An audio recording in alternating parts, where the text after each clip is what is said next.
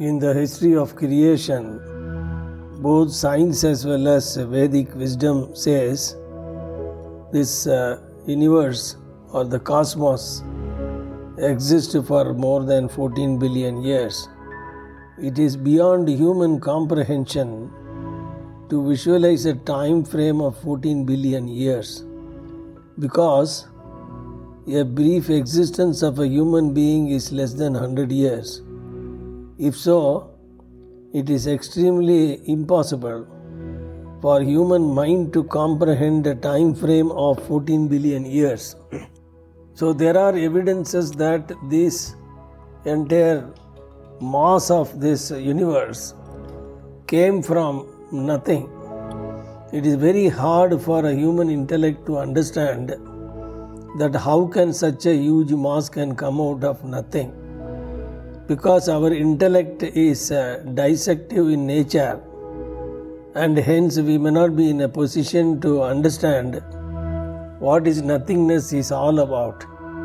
As Sadhguru often used to say, nothing is not a one word, it is no thing. If you separate the two words no thing, that becomes nothing. That means there can be an energy which can exist in the form of non-material object. Under these circumstances, about 40,000 years ago, it is believed that the modern human brain started evolving. Darwin theory says that this whole creation is constantly moving towards something better than the previous creation, that is coming from the single cell organism. It has moved to various stages of evolution till it has become a complex cerebral brain activity that is provided for a human being. So scientists as well as Vedic wisdom says that we are the most evolved species in this entire creation, and it is very unlikely that there can be a further evolution of human form. It shows that there is an ultimate purpose, that the Creator has been orchestrating the various forms of creation with more and more complex capabilities. So in this episode, I would like to talk about a formal institutionalized religion, where it is coming from. It is very important for spiritual aspirants to understand that there is a significant difference between a religion and spiritual science. Under these circumstances of not knowing the distinction between a religion and a Vedic wisdom for Brahma Vidya, it is very hard for a spiritual aspirant to pursue their sadhanas to move forward. As often Sadhguru says that there is something inside us is always propelling for getting into something better than what it is today. So that means there is an urge inside driving that we need to become something better than what we are as of now. I don't think that this particular urge is there for any creation lesser than the rung of human beings. Probably an animal is not aspiring to become something better than what it is, and it is purely running its life based on the instincts that are driving their behavior.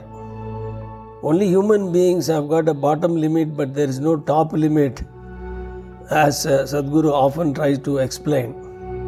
So under these circumstances, let us deep dive a little bit from the concept of religion, from the belief of spiritual science. Religion believed to have come into existence much later than the human cerebral capabilities have developed. During the caveman's period, where human beings started living together as a Homo sapien, in order to share some of their mutual conveniences and mutual help, in order to save themselves from animals, and also for getting their own food and shelter, So the earliest form of human beings' behavior of living together is also a human instinct as animals. So we see all animals of the same type are trying to stay together. This is for some unknown historical reasons that the Creator has provided such an instinct by which species of the same kind are trying to stay together. So the mutual need has grown in the form of civilization, where the selfishness has taken much more deeper root than living for the common purpose.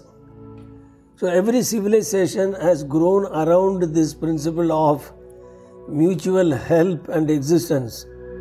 So the idea of economy, the idea of wealth creation, the idea of corporate, everything is around the principle of people coming together for a common purpose. In the same way that during the period of cavemen or subsequent Stone Age or Metal Age, it appears that there was no organized religion as of now. So most probably all these formal religions have come into existence in less than about 2000 years, or probably maybe 3000 to 4000 years. So let us look at what prompted the human beings to consider an arrangement like a religion. Let us take up the Hindu religion. It is unfair to call Hinduism as a religion because it is not a formal religion with a prophet who propagated some of his thoughts and then people started believing his teachings and created a formal religion. Hinduism is a term that is coined by the Britishers when they came to India and found a certain type of behaviors that was prevailing in the people who have been lived around the Indus Valley. So if you look back into the deeper time frame, you will notice that the people lived around the Indus Valley, that is the bank of Indus River, they were developing certain kind of a code of practices which subsequently called Sanadana Darma. Sanadana is the word that carries a meaning of eternal. That means it is forever. It does not mean it is valid for a certain period of time for a certain sect of people and so on. It is eternal, that means it is valid forever. Dharma really means a law that is governing the human life.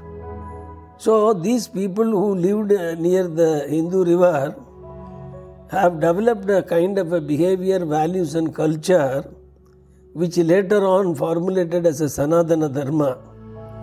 That means they felt that in order to live in complete alignment with the nature, you need to follow certain code of practices in life. That is what subsequently shaped up into a group of people who are called Hindus.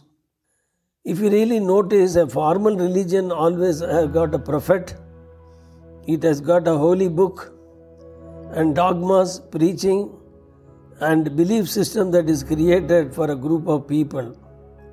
But whereas Hinduism is a kind of a way of living that manifested in certain form of values, culture and behavior. If you really look at, there are three cornerstones from which other younger religions have emanated from. One of the Sanadana Dharma believes that non-violence, that means you are not supposed to kill any animals, you are not supposed to injure anybody's feelings, and you should live in complete harmony with the rest of the creations. In Tamil you call it as a kollamai. It is one of the cornerstones of the belief of the Hinduism, you may call it. Later on, this belief has branched off when Buddha pronounced the 8-step approach for enlightenment, and that became a Buddhism. So one of the major belief of Buddhism is non-violence. The other cornerstones of the people who lived in the Indus Valley is love. That means the Sanadana Darma, which subsequently postulated in the form of a Vedic wisdom, believed that all creations are the manifestation of the same energy called Brahman. That means you need to love every creation and then you should not injure any of them. It means that we may not probably punish our hand by accidentally it poked your eyes. That means you live in the eyes, you live in the hand as well. So this concept of love manifested in the form of Christianity.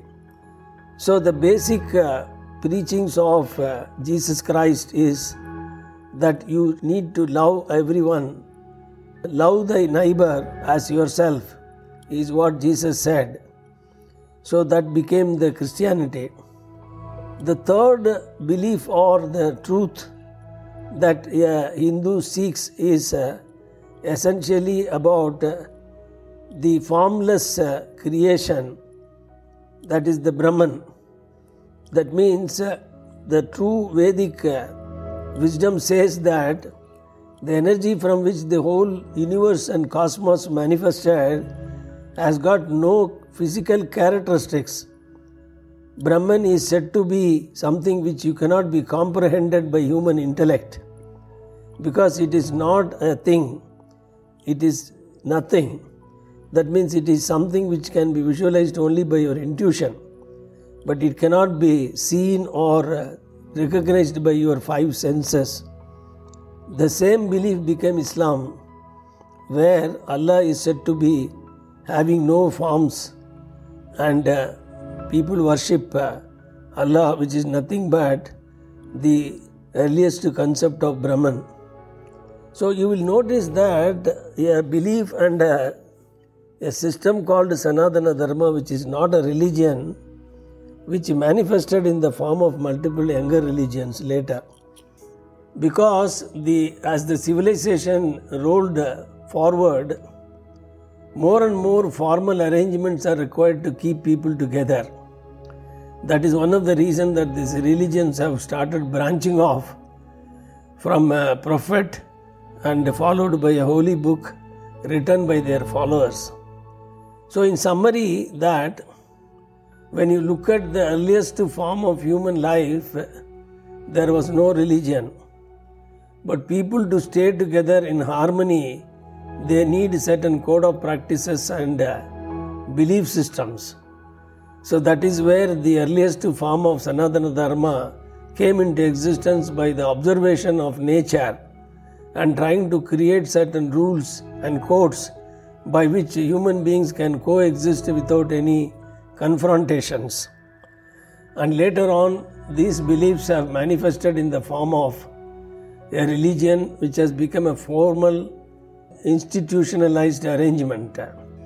That is why you will find in the Hindu belief there is no one God. In fact, they say 36 million gods are worshipped, which is unlike the other younger religions where you cannot have a different concept of God.